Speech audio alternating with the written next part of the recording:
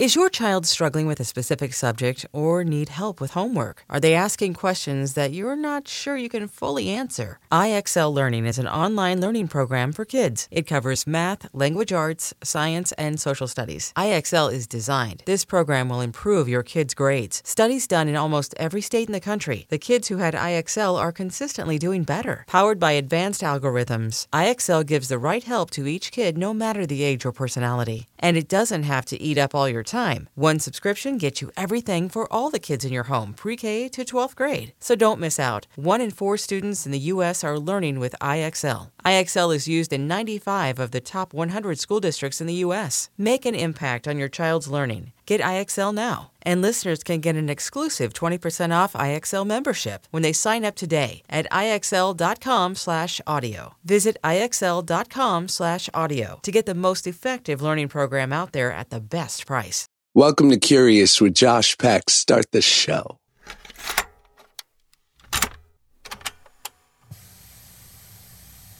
Welcome back to the Curious Podcast. My name is Josh Peck, and not only am I your host, I'm your captain, your leader, your sage, your apostle, your mentor, your daddy, your best friend, your boyfriend or girlfriend, your son, your adopted son,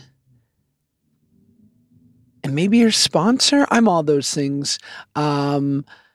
This is a Curious Podcast. My name is Josh Peck, and I am your host, and your name is Listener, and that's what you do. You listen. And I'm recording this on Memorial Day, which I've heard is not happy. I stupidly, I have such a reverence and respect for the armed forces and the people that, it's like I can be as coastal, snarky, affected, sarcastic as the best of them. And I fall victim to all sort of the pitfalls of the young, white, and entitled as many of my peers can. And yet, my reverence for the armed forces and the fact that they're just so much, they're so much better than me. People who give their lives for this country and people who are in service to their country. It's not lost on me what that means and how it takes a better person than I, because I was never able to do something like that, nor do I think the military would have wanted me, because at 18 I was about 230 pounds, 5'9", still hadn't grown my last 4 inches, flat-footed and asthmatic. And I'm not sure where I make sense on the battlefield with those, I wouldn't call them handicaps. I'd call them hindrances. And if you didn't even want to go that negative, I would just call them, just fun extra layers of personality and malady. But I wanted to write something in reverence of the people who serve this country and the people who've given their lives for this country, because I think it is the greatest sacrifice one can do. And I wrote something on Twitter, something to the effect of of what I just said and my respect, but then I ended it with a sort of a happy Memorial Day, which is so stupid. And someone immediately wrote me, "It's not a happy day." Oh boy, guys, this is why I try not to take life too seriously, or at least like politics and the whole thing, because I think I'm reasonably intelligent. Granted, I didn't go to college, but I know some dumb fucks that have gone to college. But recently, I've been doing very well at Jeopardy. I read a fair amount and I hang out with smart people. So I think I'm middle to upper tier as far as normal people intelligence goes. I'm not even close to the brilliant geniuses who actually make changes that affect our lives and are doing the hard work of the world. But, I think I could have a good chat with the best of them. I think I could go have a brunch with Neil deGrasse Tyson and we could chop it up and he wouldn't walk away being like, "Who is that idiot?" But I did something incredibly stupid, writing it's Memorial. What am I, an idiot? God, that is stupid. That kills me. God, that is not smart. It's the opposite of smart. It's very dumb. Very dumb. So I want to observe Memorial Day. I want to honor Memorial Day. And I want to say thank you for the people who have served this country, given their lives for this country, because it is of the highest order. And my respect and they do what they do so that we can do what we do and live free. And that is a blessing. And not everyone in the world gets to say that they live free. So think about that. I'm just reeling from my stupidity. Sometimes it's, you know what? Sometimes it's fun. Sometimes it's fun to realize just how fallible and prone to speaking of Jeopardy, listen, I played Jeopardy with my in-laws. I mean, as if they couldn't get any more perfect. They love a good Jeopardy game, which is great. Because guys, try it. Having a half-hour trivia night with the people that you love, it really is a bonding experience. But sometimes I'll blurt out an answer. It'll be like, the category will be like flowers. And they'll be like, this fun flower can be found in flower shops and in the Amazon. And I'll be like, golden retriever. But they're like, the category is flowers. And I'm like, oh, sorry. I thought because golden and sorry. It's so stupid. I'm not a smart boy many times. And then other times, it's so funny. My wife and I are doing some grown-up shit, and we're looking for a home to purchase that would be our home in which we could live. I think there's a Drake and Josh line, and I don't do this often, but it seems apropos, where I said something to the effect of like, this is our home, the house in which we live. Great show, still on the air. Nevertheless, we're looking at a home, and we were like going through all the pros and cons of a particular place we were considering. And my wife goes, God, you get so passionate about these things. And I'm like, because I'm very smart. That's what I said to her. I said, because I'm very smart. And she was like, shut up. And I was like, if you want the smart one here to shut up, hey, it's to your detriment. You know what I mean? Because I'm here, listen, this mind, you've got your own private think tank here, babe. And like, you better take advantage. You wouldn't tell Elon Musk to shut up, would you? Well, I'm like Elon Musk's slower half brother that he's never met, who isn't South African, who grew up in not the best part of Jersey. But nevertheless, I got ideas. Maybe I wouldn't come up with an electric car. Maybe I'd come up with an electric blender. But they're both electric, and they're both something you can use every day if you like to drive and/or like smoothies.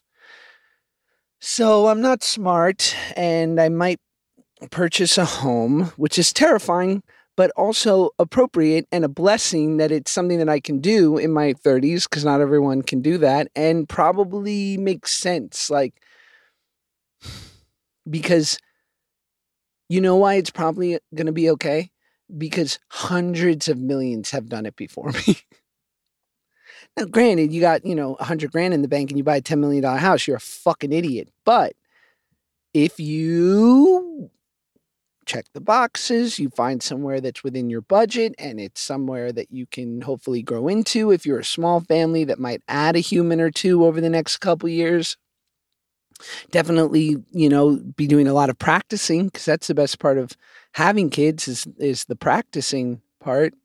The making them, that's fun. But yeah, the people have done this from all over the world at many different income levels, and I am not that special. And there's a good chance that the world will not stop, or the gods will all of a sudden turn on me the moment that I put every dollar I've ever saved into a piece of property that might not work out. No, that's not, It's just very adult. It's very grown up. And I don't know if generations before us have felt like more comfortable with these grown up things, but I can only speak for me and mine. And I feel like it's a terrifying endeavor, slightly, but also appropriate and doable. So yeah, I'll keep you guys updated. We'll see. I'll tell you what, don't get any fucking ideas if I do buy a house. Cause you know what? You got you crazies out there. Listen, this place is going to be like Fort Knox. We're going to have walls. We're going to have alarms. I'm going to have a security guard live with us. That's right. I got the scratch for that for at least a week or two. Yep. 24-hour security for a week or two. Now the question is, oh, smart guy, you're like a week or two. No problem. You don't know what fucking week. You don't know what week I'm going to have him there. So, listen, are your odds of robbing me good? Sure. But they're not that good, right? You might come the wrong week and you're going to be met by Craig, my security guard, who's going to be dressed up and he carries a taser. Take your chances, fuckface. Take your chances. On today's show, James Clear. James, he's a really brilliant guy. He wrote a book called Atomic Habits, which is just absolutely crushing it. And I mean, I could give you sort of insight into what the book's about, but listen, you're about to get that insight from the man himself. He's just a really incredibly smart and generous guy. I'm so glad that I got to spend the hour with him, and I think you guys are going to love it. So here is James Clear.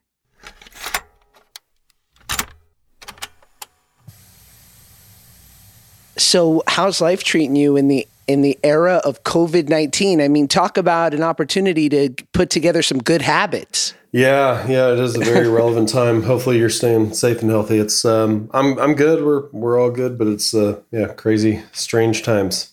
Do you live in Ohio? Columbus, Ohio. Yep. Beautiful Columbus, home of the Wendy's headquarters. That is true. Many other things as well. And it's great. It's a good place to call home. I make it to New York City pretty often as well, like probably 5 to 10 times a year. So I'm there a lot too, but I really like calling it home here, and we're close to family, so that's good. What I've been observing with guys like you who are like these really prolific authors and speakers and whatnot is that you get this beautiful balance of being able to like go and see the world and be prolific, but you don't necessarily have to live like in LA or Chicago or New York. And that must be so nice.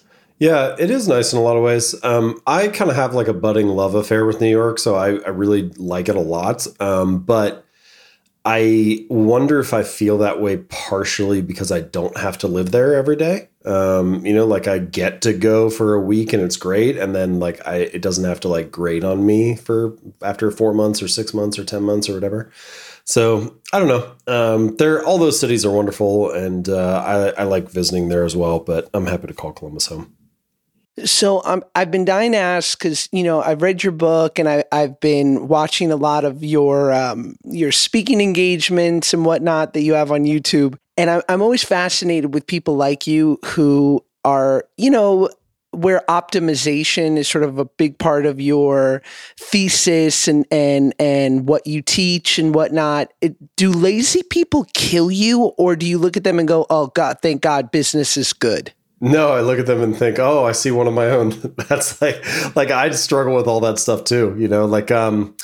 I think it's also interesting I was just talking to somebody about this, that people who are very successful in one area of life often are not elite or struggle in other areas. So, it's not like I have every aspect of my life dialed in. I think this is kind of a common misconception about people who write about habits or whatever, is that, oh, you must have all your habits like perfected. But the truth is my readers and I are peers, and we're all working through it together. And, the only difference is when I come across an idea or find something useful, I write about it and share it. But I struggle with all the same things everybody else is struggling with. So, and to a certain degree, I think it's really important to maybe to put it strangely, to be lazy or to struggle in a certain area or to have experienced that, because a lot of ideas sound great in theory, but they're not that great in practice.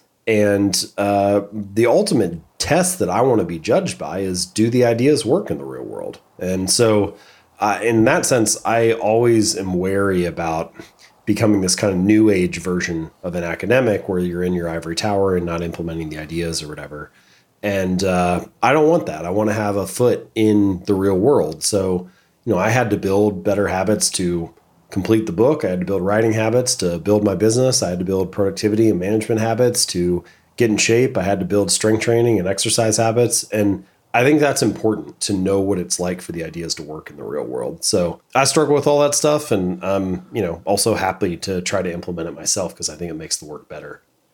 But I wonder, because in your field, and I'm obsessed with it, right? I'm the Tim Ferriss guy, Ryan Holiday. I love people like you who really, to your point, and you talked about this, I was watching a speech you were giving to a basketball program where you're like, listen, these are the ideas I formulated, but they're always in some respects supported by a scientific or academic research that is, tried and true. So I have some real scientific evidence to support these things. But also in this world, there's a bunch of charlatans. I mean, right? Does it piss you off sometimes when you see all these people who write books in this similar vein where you're like, you have no idea what you're talking about. You're giving us a bad name, man. Yeah, I mean, of course, that stuff is terrible. This interesting thing, I'm usually so focused on trying to make sure that my ideas are sound that honestly, I don't know a lot of what else other people are kind of pilfering around. This weird thing happens where the more that you learn about something, the more you realize how much you don't know. And it's kind of, I think one time I heard it described as, the more that the area of your knowledge expands, so does the perimeter of your ignorance. You can think about the circle expanding and you do know more than you knew before, but there also is a greater diameter on the outside, a greater perimeter of what you realize you don't know. You're butting up more and more against the unknown.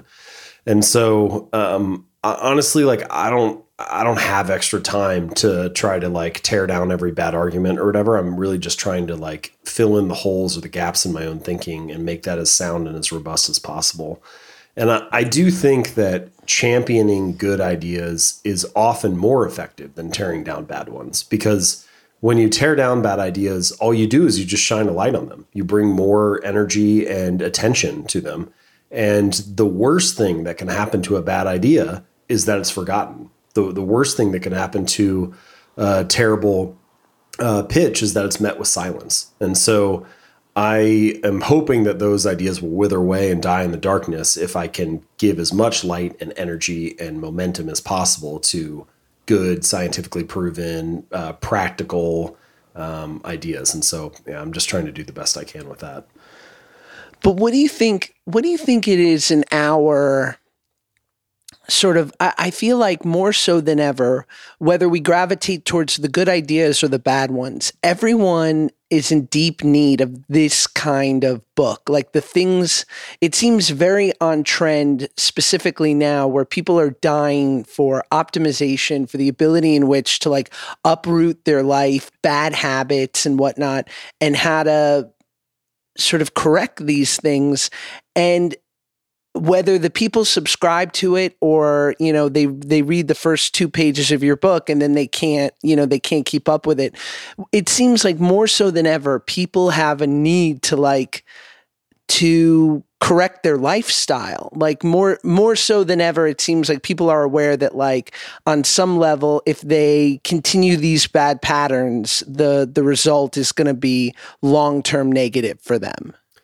Well, I do agree that it's definitely needed. I don't know. I'm not sure if it's more than ever before. In a lot of ways, I think about the ideas I write about as being timeless. They're evergreen. I mean, habits were important 30 years ago and 300 years ago and 3,000 years ago, and hopefully they'll continue to be important 3,000 years from now. And so in that sense, I try to write about these timeless concepts that apply and touch us all in important ways. And so I do think usually if you ask an author, who is your book for? And they say, everybody, that's a terrible answer. But right. I do think to a certain degree, not everybody is going to read Atomic Habits, but I think that most people could look at the cover and think, oh, okay, I get why that would help. I get why that's useful. Because we also deeply do kind of know we have this feeling that you're describing, which is if I can just get my habits dialed in, if I can have a little more control over my behavior, if I can be the architect of my habits and not the victim of them, then maybe I can get some better outcomes. And I think that's true. I think it's been proven out in almost any domain or area of life. And my hope was that writing the book would give people a playbook that they could use to make some of those positive changes. Now, one thing that perhaps is slightly different or new or relatively recent in the span of human history is that we are inundated with information now. There's more noise, more information, more bits coming at us than ever before. And so I think as a result of that, the skill, the ability to curate that fire hose of information, filter down to what matters most, and then distill those ideas into practical action steps, I think that's actually more valuable than it's ever been before. And I think that's true in every potential domain. And in a lot of ways, that was the role that I tried to play with writing Atomic Habits, was that let's take all this information that we have, this huge bodies of research from psychology and biology and neuroscience and philosophy and all kinds of areas, and filter out the bits that are most relevant to daily life and building better habits, and try to distill those bits into some practical steps. And ultimately, that was the product of the book. And so I do think you're kind of hinting at something that is true, that we need that more than we've ever needed it before. But I also think the principles, the underlying idea of building good habits is relatively timeless. Yeah, I mean, I think, look, up until a couple hundred years ago, we didn't have a choice, right? Like if your habit was foraging and surviving every day on some level, whether you did it imperfectly or not, it had to happen or you froze or starved to death. And then it seemed like there was this weird time when there was sort of a surplus of food and comfort that people kind of became okay with the idea of like, meh, whatever happens, happens. Not everyone, but it seemed a little bit like the idea of like, this is my life, it's never going to change. And so let me ride this out till I drop dead at 60 of a heart attack. But more so than ever, it seems like people are the idea of how finite your life is and sort of the ability in which to improve what, hopefully will be 80, 90 years on this planet is sort of more sort of pressing than ever. But I wonder, like you're a college athlete, right? Yep. I played baseball through college. Man. So I only say that because I'm just so painfully unathletic, but maybe if I work on my habits, I'll improve. That's got to instill good habits from jump, right? Is that a big driving force for most people, like playing sports at a young age to establish good habits? Yeah, I think that's one place that it can come from. You could have a similar story if you played a musical instrument seriously or, do all kinds of different things. But for me, for my story, that was certainly an area where I learned it. I think, looking back on it, I think there are kind of two major lessons. There are many, but two that are sticking to me right now. The first is just that it's so structured, like you have, in a certain sense, a habit of showing up to practice at the same time each day and going through the same stretches and routines and the same drills. And there's a lot of repetition. And as you go through that, you start to develop your skills. And so I think even without anybody explicitly saying it implicitly teaches you that you can improve your habits, that you can improve your skills, that things that once required attention and effort and energy can become more automatic and fluent. And once you realize that, once you've had that experience, then I think you're more ripe, or you have the potential to start to apply the same lesson in other areas. So I think that certainly helps. The other thing that you don't often hear people talk about as much, but I think is perhaps even more important than I had initially realized, is the social environment.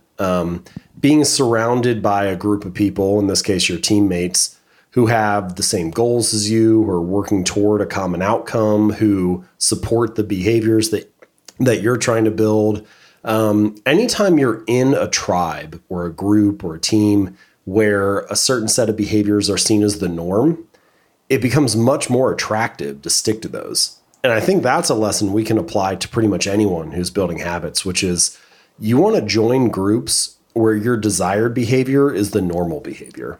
Because if it's normal in that group, then it's going to become very attractive for you to do. It's going to be a signal to the other people that, hey, I fit in, I get it, I belong.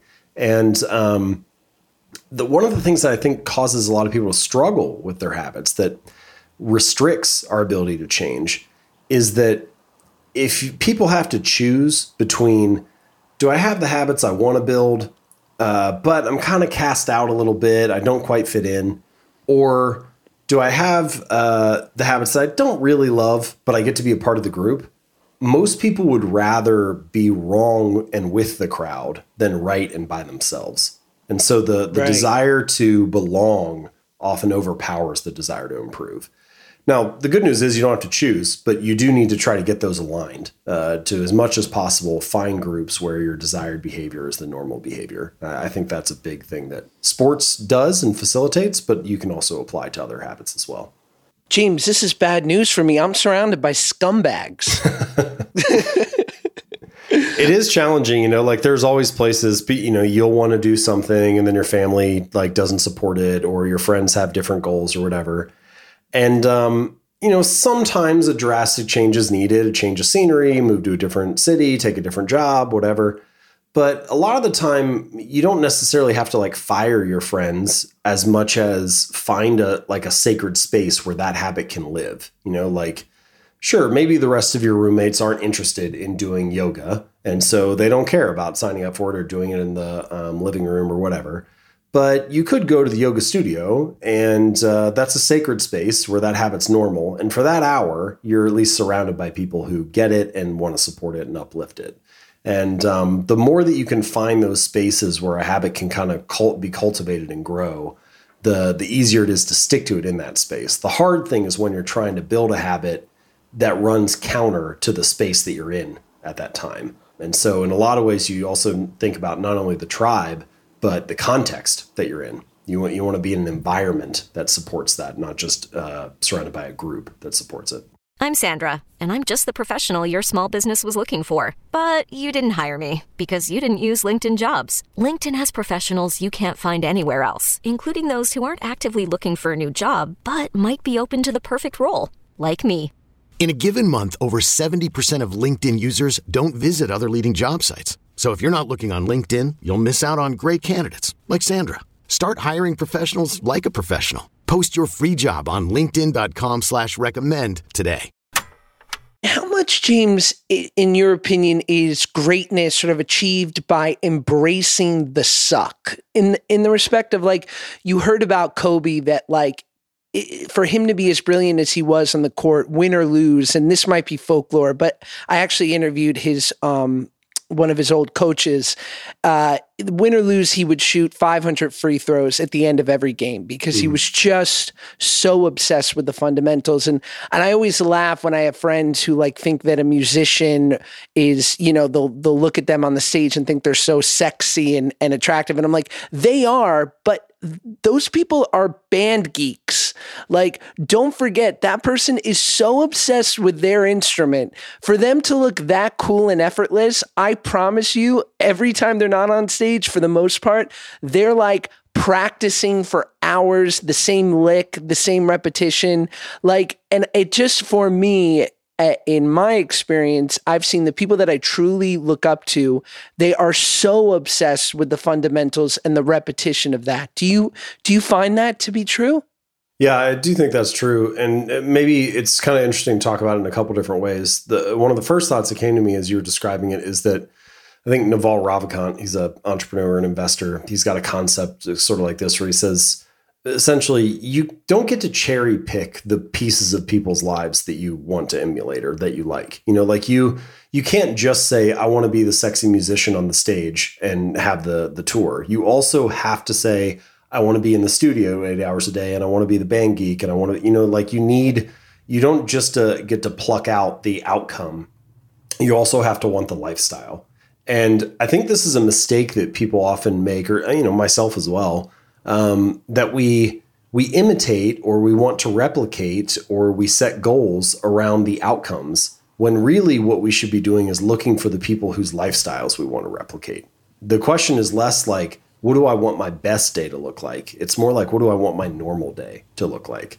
And if you're willing to have your normal day look like that, then you can start to build the habits and the lifestyle that just sort of naturally lead to that best day, naturally lead to that peak performance. So I think that line of thinking would probably serve us better. But your question about like embracing the suck or this idea of, oh, there's, a sacrifice to everything. That's true. It's obviously true that there's a trade-off and that it requires hard work and that there are, certain levels of sacrifice required to achieve certain things. That said, if you talk to a lot of people in these that are like elite in certain domains, it often is not as painful to them as it is to the average person. And I think that actually, a lot of the time people will say something like, you should do what you're passionate about or something. I think actually the inverse of that is maybe a more useful frame, which is, what is the thing that doesn't hurt me as much as it hurts other people? What is the thing that doesn't feel as much like the suck for me as it does for most? Because that's actually the thing that you were made to do. Like you can handle the pain of it a little easier than most people could. And in a lot of ways, the quest of life is to find those areas, maybe the 1 or 2 or 3, that don't feel as painful to you, that you feel like, actually, yeah, I can handle the suck of this better than most people, and I get better results because of it. And, maybe for Kobe, shooting 500 shots was meditative or was fulfilling in some way, whereas for the normal person, it might have been monotonous and boring and, just like they're not made for that. So there are a lot of elements involved, but I do think that for many elite performers, the pain doesn't feel as great as maybe it does for most people. Well, it's weird. And I heard you talk about this sort of like the rewiring of your neural networks. And I feel smart even just saying that.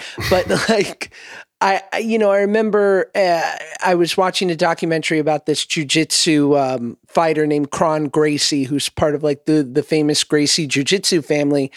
And he, the amount of energy that he expels in any given day, he'll run, he'll swim, he'll bike, and then he'll train jiu-jitsu for 2 to 3 hours a night. And he'll say like, I like to hallucinate. I want to be so tired. Like I like to be wobbly at the end of the night. And it's as if he's like rewired himself to where that is a pleasure center for him. And I think like I found that to be true as well. I'm getting in shape for this TV show I'm starting in July. And so I've started to like, I'm no longer doing that like nice 45-minute maintenance workout. I'm doing the 2-hour one that makes me want to cry. But that old familiar feeling is returning of like, oh, you love this. Like, oh, this is how it feels to be utterly depleted at the end of a workout, It's interesting. Yeah. At some point, the pain becomes, or the sacrifice becomes a signal that you're being the type of person you want to be, and like that affirmation of that identity that I was working so hard, I was hallucinating. I was, grinding so hard that I could feel the pain of it. I thought of that Muhammad Ali quote where people were like, how many sit-ups do you do? And he's like, I don't know. I only start counting once they start hurting. And that idea that I'm reinforcing this identity, I'm being this kind of person, I'm being elite, I'm being an athlete, I'm being whatever you want to call it in your own mind. That's a powerful thing too, because, and this, I talk about this in Atomic Habits a little bit, this concept I call identity-based habits, that your habits provide evidence for the type of person that you are. So, every day that you make your bed, you embody the identity of someone who is clean and organized. Or every time you do that brutal workout, you embody the identity of someone who is an athlete. And ultimately, true behavior change is really identity change. You're really trying to shift the way that you look at yourself. And so in that way, I kind of think that's one of the most powerful things that habits can do, which is that every action you take is like a vote for the type of person you want to become. And the more that you show up and do that habit, the more you cast votes for being that kind of person. And so I wonder if a lot of these elite athletes, like they're not really thinking about the pain. They're thinking about the evidence it provides them. They're thinking about the type of person that they're being. in that moment rather than what the suffering feels like. So to that point, what do you think is the most insidious trait that people have that's sabotaging them from establishing good habits? That's interesting. If you just stop the question at what do I think the most insidious trait is that people have, I think it's the, and again, this is something I fall victim to myself all the time, but inability to direct our attention. It's almost guaranteed that no human on the planet is always spending their attention in the highest and best way possible. We get distracted. We focus on things that don't pay off that much. We waste time. Time is precious, and people often say like, oh, there's not enough time. But the truth is we waste a lot of it. And so, before we should ask for more time, we should just try to use the time we have more effectively. And, so I think the misallocation of attention is a big factor there. And that also is a big factor in building better habits. Like people get distracted from a text message on their phone or an email that comes in or, somebody knocking on the door, like all kinds of things that can pull you off track and then derail your habits. But the other answer to this question that's a little more habit specific is I think it's pretty simple. It's just making the habit too big. For whatever reason, we tend to be very all or nothing about habits sometimes. We think very big or we try to set these goals for ourselves and it pulls us off course. And so one of the methods that I recommend in the book about this is what I call the 2-minute rule. And it basically says take whatever habit you're trying to build and scale it down to something that takes 2 minutes or less to do. So read 40 books a year becomes read 1 page, or do yoga 4 days a week becomes take out my yoga mat. And sometimes people resist that a little bit because they're like, okay, buddy, like I get what you're saying, but this kind of feels like some mental trick, right? And if I know it's a trick, then why would I fall for it? And my response is, I get where you're coming from. I had this reader, his name is Mitch, and he ended up losing over 100 pounds.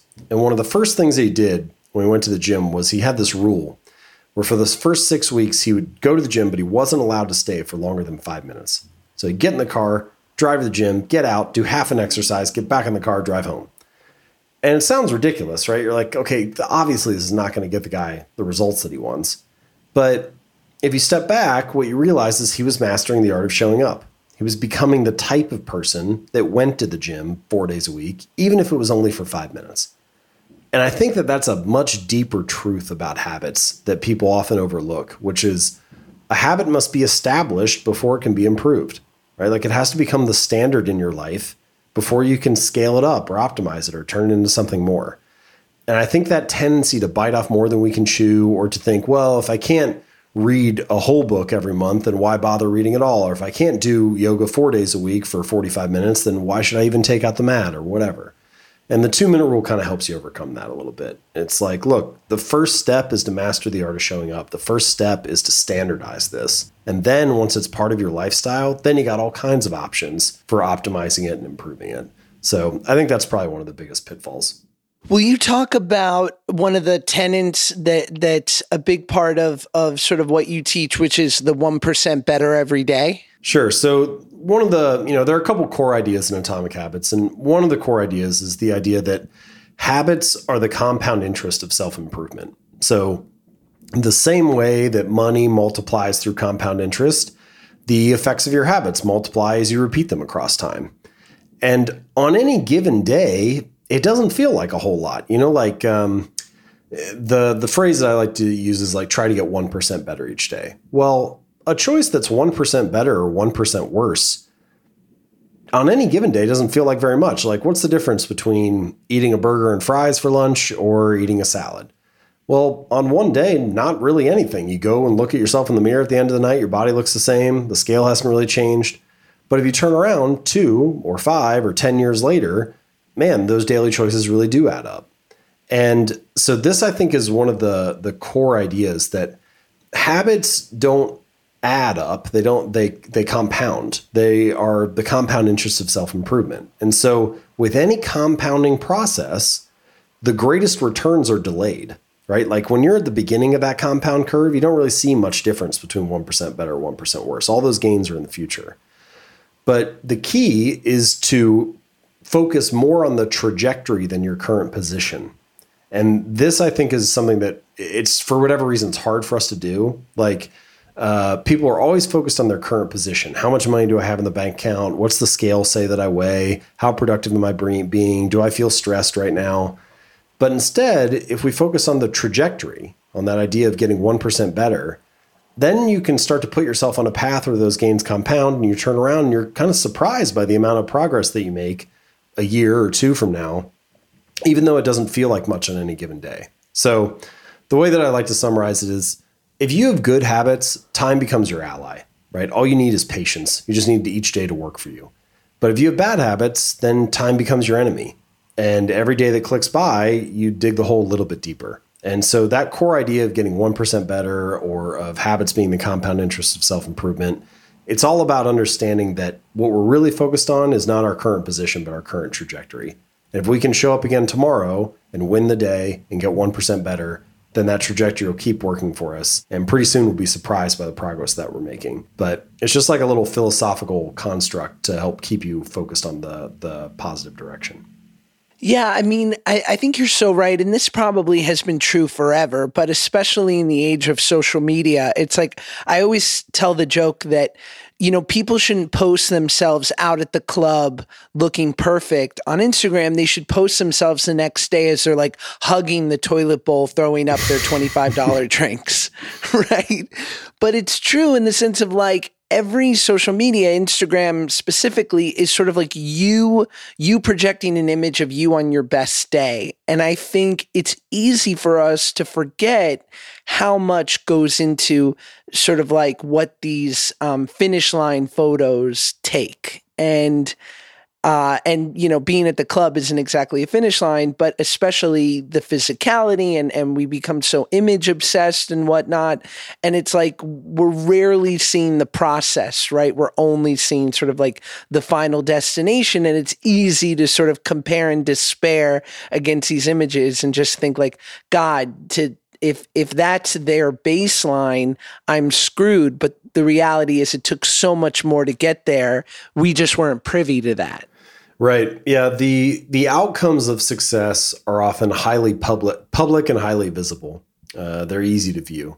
But the process behind success is often hidden and invisible and very difficult to view. It's like part of it is social media, as you're explaining. Some of it's like just the way the news cycle works. Like, things only become newsworthy. They only become worthy of discussion when there's like an outcome. Like you only hear about the play once it becomes a Broadway hit. Nobody's doing a news story on like a writer sitting there like working on a script that isn't finished yet. Or right. You only hear about, you'll never see like a news story that is like, man eats chicken and salad for lunch today, right? It's only newsworthy like 6 months or a year later when it's like, man loses 100 pounds. And so I think because we see the outcomes so much, because they are so visible, we tend to overvalue them. We overvalue the outputs and undervalue the inputs. We overvalue the outcome and undervalue the process. And this is one of the other core ideas of Atomic Habits, which is that you don't rise to the level of your goals. You fall to the level of your systems. Like so often, I think partially because we see these outcomes all day long, we think, oh, I just need to be more ambitious. I need to set a bigger goal for myself. I need to 10x my vision. I need to want it more.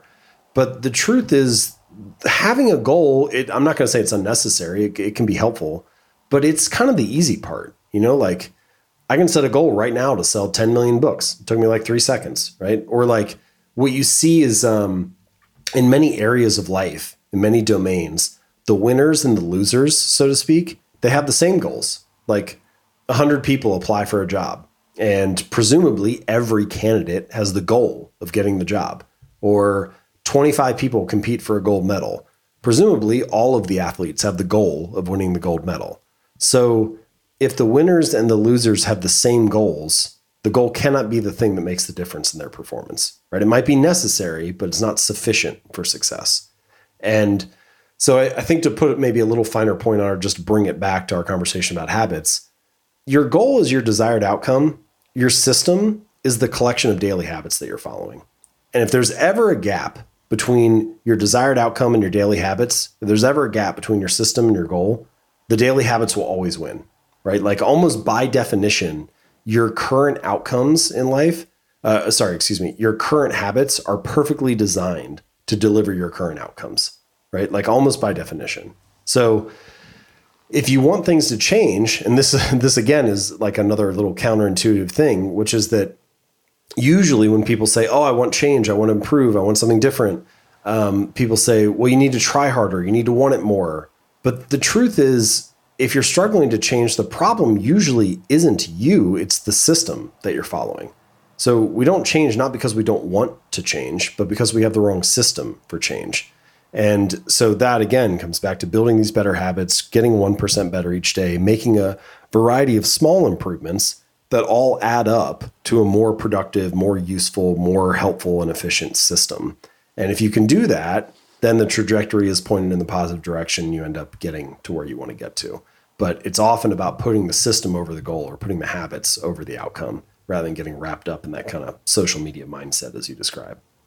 It's funny. I remember I was interviewing the guy that manages my money, and he's like this, great sort of, 70s, guy in his 70s, and he's of like another era. And I think he still wears suspenders. And it was interesting because I was asking him sort of, he runs this huge sort of financial, this wealth management company and presides over a lot of money and a lot of employees.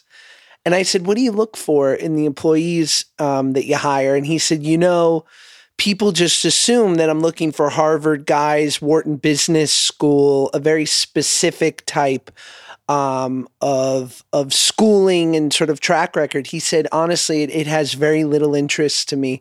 He's like, I will almost always pick the guy who was in the military and obviously has a certain level of academia, but he's like, I'll almost always pick the guy who was in the military before I pick the guy who was like number one in their class at Wharton Business School. He said, because that guy thinks I owe them something.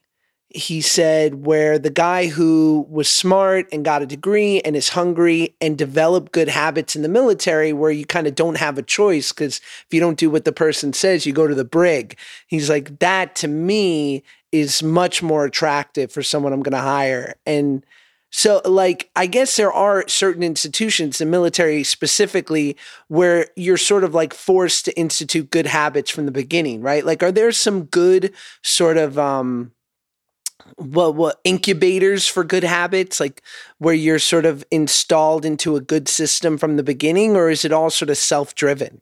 Yeah, that's interesting. Interesting to think about the different spaces we occupy as being better or worse for incubating habits. Like people who have the good fortune of having good parents, they probably are in an incubator where it's more likely that they were fostering good habits as they were growing up.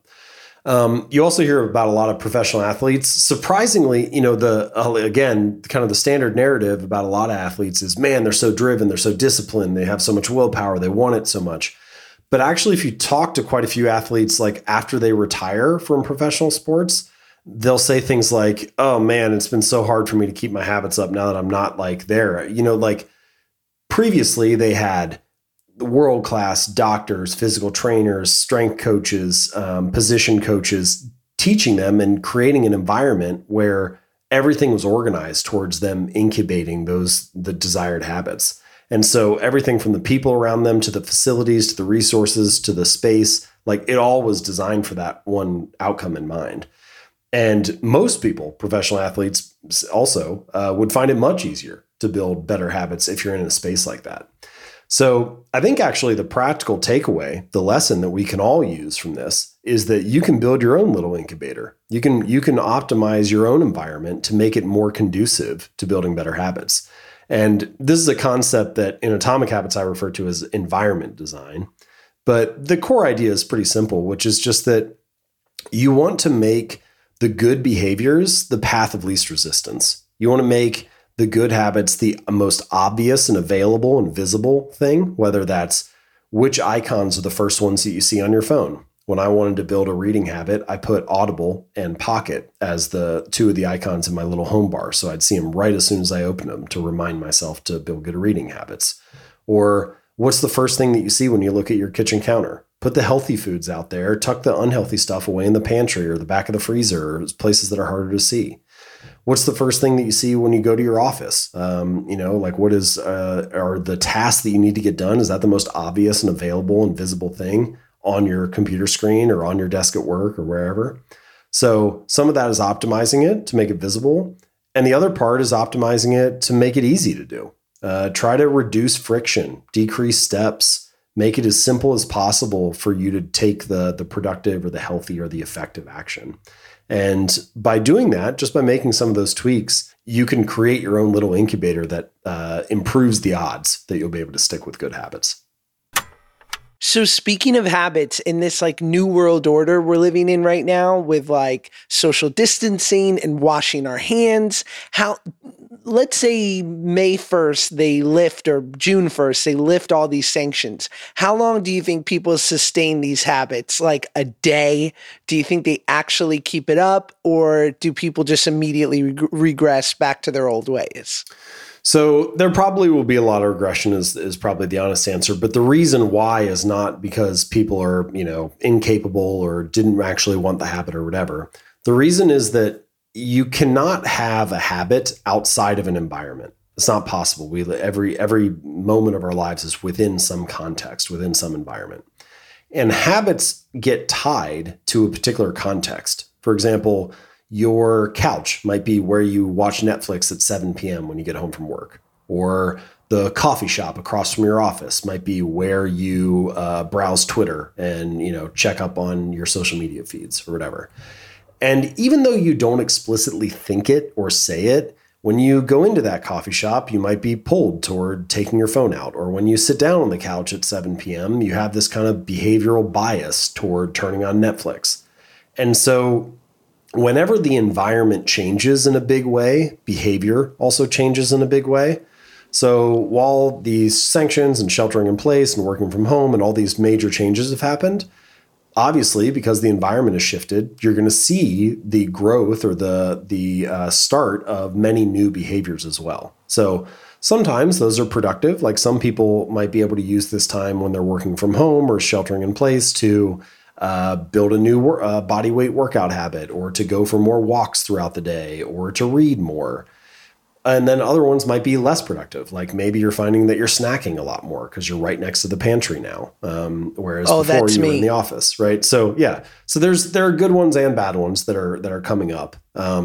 But they're often, regardless of whether they're productive or unproductive, they're tied to that changing context. And so yeah, as soon as people change their environment, they're probably going to see a change in behavior again. The key, if you have a couple good ones that you're building that you want to stick with, is to try to find ways to make sure that either you can transition the new behavior to a new environment when you switch back, or you can try to keep that some piece of that environment stable and do it. So for example, if you're building like a home workout habit while you're working from home now, it might be helpful to build that habit at a time of day when you could still do it when you go back to work. So maybe the first thing you do is you wake up and you do a home workout routine, and then you take a shower and start your day, even though you're working at home, and you could do it at any time. Because when you go back to the office, you can wake up, do a home workout routine, shower, start your day, and go to the office. So you don't have to give up the new behavior when the lifestyle changes. So looking for ways to keep that environment or context stable can help the good habits persist even when we change back to our previous ways. Will you talk about the Seinfeld strategy? Sure. So this is one of my favorite strategies for getting a habit to stick because more broadly speaking, before I share what the strategy is, habits and behaviors need to be enjoyable. They need to be satisfying for you to want to stick with them. And we've known this for a long, long time. B.F. Skinner was doing his kind of famous work on rewards and offering rewards for behavior, way back almost 100 years ago. And what we've learned is that the more behavior is associated with a positive emotion, the more it's associated with enjoyment and satisfaction, the more likely it is to stick. And so the Seinfeld strategy is kind of a way of doing this when you're waiting for the long-term rewards of a habit to still show up. So the story, the example, is that Jerry Seinfeld, famous comedian, he's performing at the comedy club one night, and he goes backstage. And supposedly there's this young comic named Brad Isaac who's back there opening for him. And he catches Seinfeld and he says, "Oh, something like, Mr. Seinfeld, I'm a big fan of your work. I wonder if you have any tips for a young comic." And Seinfeld thinks for a second. He says, "Well, the secret to being a better comic is to write better jokes. And the secret to writing better jokes is to write every day. So one thing you could do is get this big wall calendar with every day of the year mapped out on it. And then each day that you do your task of writing jokes for 5 minutes or 10 minutes or whatever it is, you put an X on that day. And at some point, you'll get a little bit of a streak going, 5, 6, 7, 8 days in a row. And at that point, it doesn't matter how good or how bad the jokes are. It doesn't matter how you feel about the jokes. Your only goal becomes don't break the chain. Doesn't matter if they make it into your material or not or whatever it is. Just don't break the chain. And that idea of not breaking the chain, I think, is a powerful mantra to have for pretty much any habit because, like take my parents, for example. They like to swim, but when they get out of the water, their body looks exactly the same as when they got in, right? This is the case for many habits. There's no visible benefit of doing it on any given day, even though you know that it pays off in the long run. But my dad, he takes out a little pocket calendar and he puts an X on that day. So just like the Seinfeld strategy, he's building this these are called habit trackers, by the way. And the more that you get that little streak building up, it's a signal, a visual signal of your progress that day. And so, no, your body hasn't changed yet, or you haven't written a joke that makes it into the stand-up routine or whatever, but you have a signal that you did the right thing. And even though it's a small thing, it's satisfying to a certain degree. It gives you a little bit of enjoyment that day. And that little bit of satisfaction is important. You need to be able to visualize your progress. Now, there is one thing that I like to add to this usually, which is that, at some point, every streak breaks. Your kids get sick, or you have to travel for work, or you got to do a favor for your parents, or whatever it is. Something throws you off course. And having a streak, building a streak up, that's very motivating. But losing a streak can be very demotivating. You feel like you lost all your progress. And so the mantra that I like to combine with Don't Break the Chain is never miss twice. And never miss twice says, look, I wish I hadn't broke my diet and binge ate the pizza, but never miss twice. Let me make sure I get back on track tomorrow. Or, I wish I hadn't skipped the swimming workout, but never miss twice. Let me make sure I'm in there tomorrow morning. And by pouring all of your energy into starting a new streak as quickly as possible, you get to the end of the year and you realize, oh, those mistakes are, it's just a blip on the radar. It doesn't really matter. But that's only true if you never miss twice. So I think those two philosophies that come out of the Seinfeld strategy of don't break the chain and never miss twice are kind of powerful ways to keep habits and maintain consistency over the long run. Yeah. And you know what? He's like another one who, and people ask him, like, why still go up every other day at a stand-up club? I don't think he does as much. I think he's mostly sort of relegated to doing the Beacon Theater twice a month in New York. But it's like, it's an obsession that despite the money and despite the success, like this idea that if he doesn't keep it up in some respect, it'll be like a muscle that atrophies. And it probably will to a certain degree. It's hard to stay good at things without practicing them. But it also comes back to some of the other pieces that we discussed earlier, this idea of the system rather than the goal, the process rather than the outcome. It's ultimately, it's reinforcing his identity as a comedian to get up there and do it again. It's not even about the result anymore. Like, he's had more success than he could ever hope to have. It's more about being a comedian, about reinforcing that identity, about showing up and sticking to the process in the way that he wants to stick to it. And I think you paradoxically, you kind of see that with a lot of people who have the best results. It's almost like it's less about the result. It's more about being the person that could achieve that result.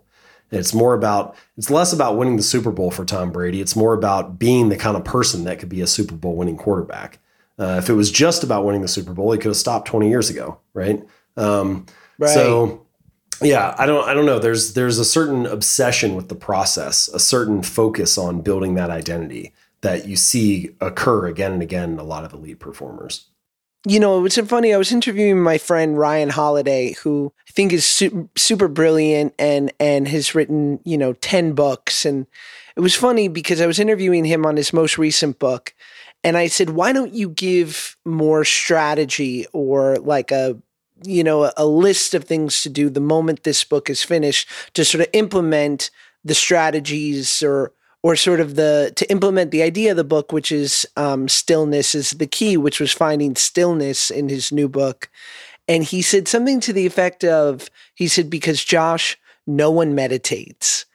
And what he was saying was like, yeah, of course some people meditate. He said, but what we find over and over again is that very few people, even when they know it's good, implement these things into their lives. So he's like, my strategy was to give sort of allegorical stories where perhaps a seed is planted and someone uses it in their life. So like knowing that maybe someone, to your point, could take 1% away from your book. What's the one seed that you hope people take away from the book? Knowing that people are very bad at implementing habits. Yeah, I think there are kind of three core ideas of Atomic Habits, and we've discussed all of them, so I'll just recap them quickly. But I think that, to Ryan's point, to your question, really what I'm hoping to achieve, I want to give people a set of tools, a guidebook that they can use for building better behavior.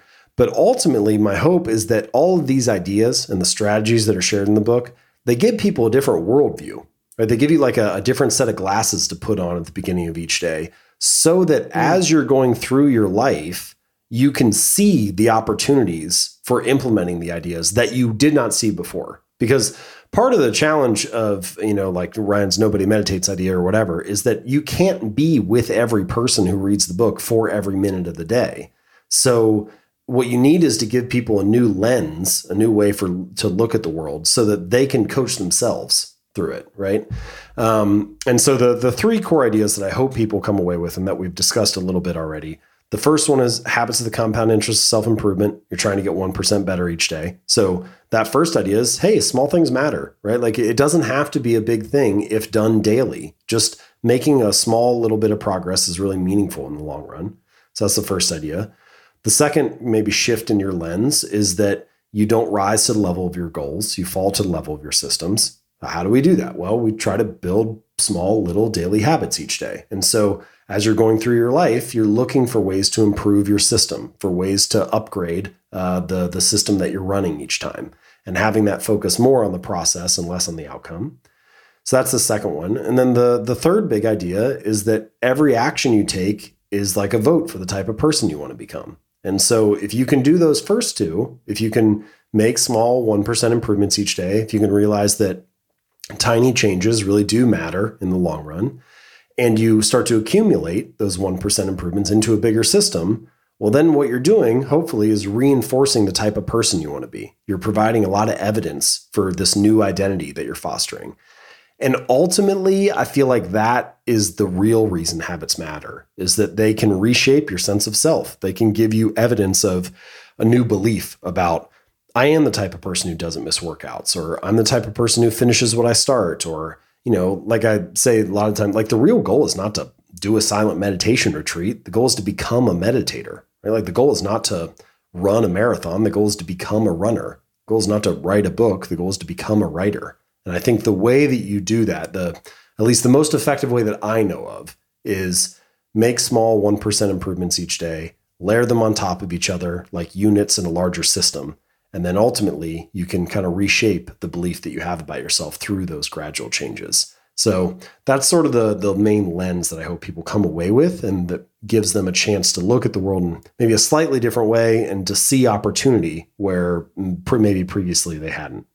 That's so good. I feel like this kind of overlaps, but it is my last question that I ask everyone on the podcast, so I'd be remiss if I didn't. But what are your 1 or 2 James Clear commandments, truths that you have discovered that you'd want to impress upon someone else? Yeah, I don't know that I want to call them commandments for like life. There's probably more important ideas than this, but I did have 2 that came to me. So the first one is about reading, which is start more books, quit most of them, read the great ones twice. Start more books, quit most of them, read the great ones twice. I wish I had done that earlier, and I wish I do it even more than I do now, even though I know about it. Like there's way more good books out there than you could read in a single lifetime. So get a taste of them. The ones that aren't resonating with you or don't seem relevant or you don't love, get rid of them and move on to another one. And then when you find a really great one, read it again. Because I think the insights, they'll often grow on you. You'll find new ways to apply it. If you read it at a different time in your life, it's almost like you're a different person. You'll see different applications. So I think that one's a good one. And then the second one that I thought of is that success is rarely the result of one thing, but failure can be. And so the point here is that sleep is a good example. Just getting good sleep each night is not going to make you successful. But getting a terrible night of sleep or not sleeping at all, that can be enough to wreck the day. And so really what you see with people who succeed is there is no secret to success. There is no one thing that people do. It's a combination of many factors working together. And once you realize that, then you start to see, okay, it's useful to get these habits dialed in so that then I can focus on the next thing and get that dialed in and repeat and so on. And so you're trying to build a system that moves you towards success. And at the same time, you're trying to master those fundamentals, because not getting one of those fundamentals, like sleep, is enough to derail the whole project. And so understanding that asymmetry a little bit more, that success is never the result of one thing, but failure can be. I think that's also kind of a meaningful idea that you can carry around and apply in a lot of ways. Awesome. James, thank you so much, man. I really appreciate it. Great. Thank you for having me. Good to talk to you.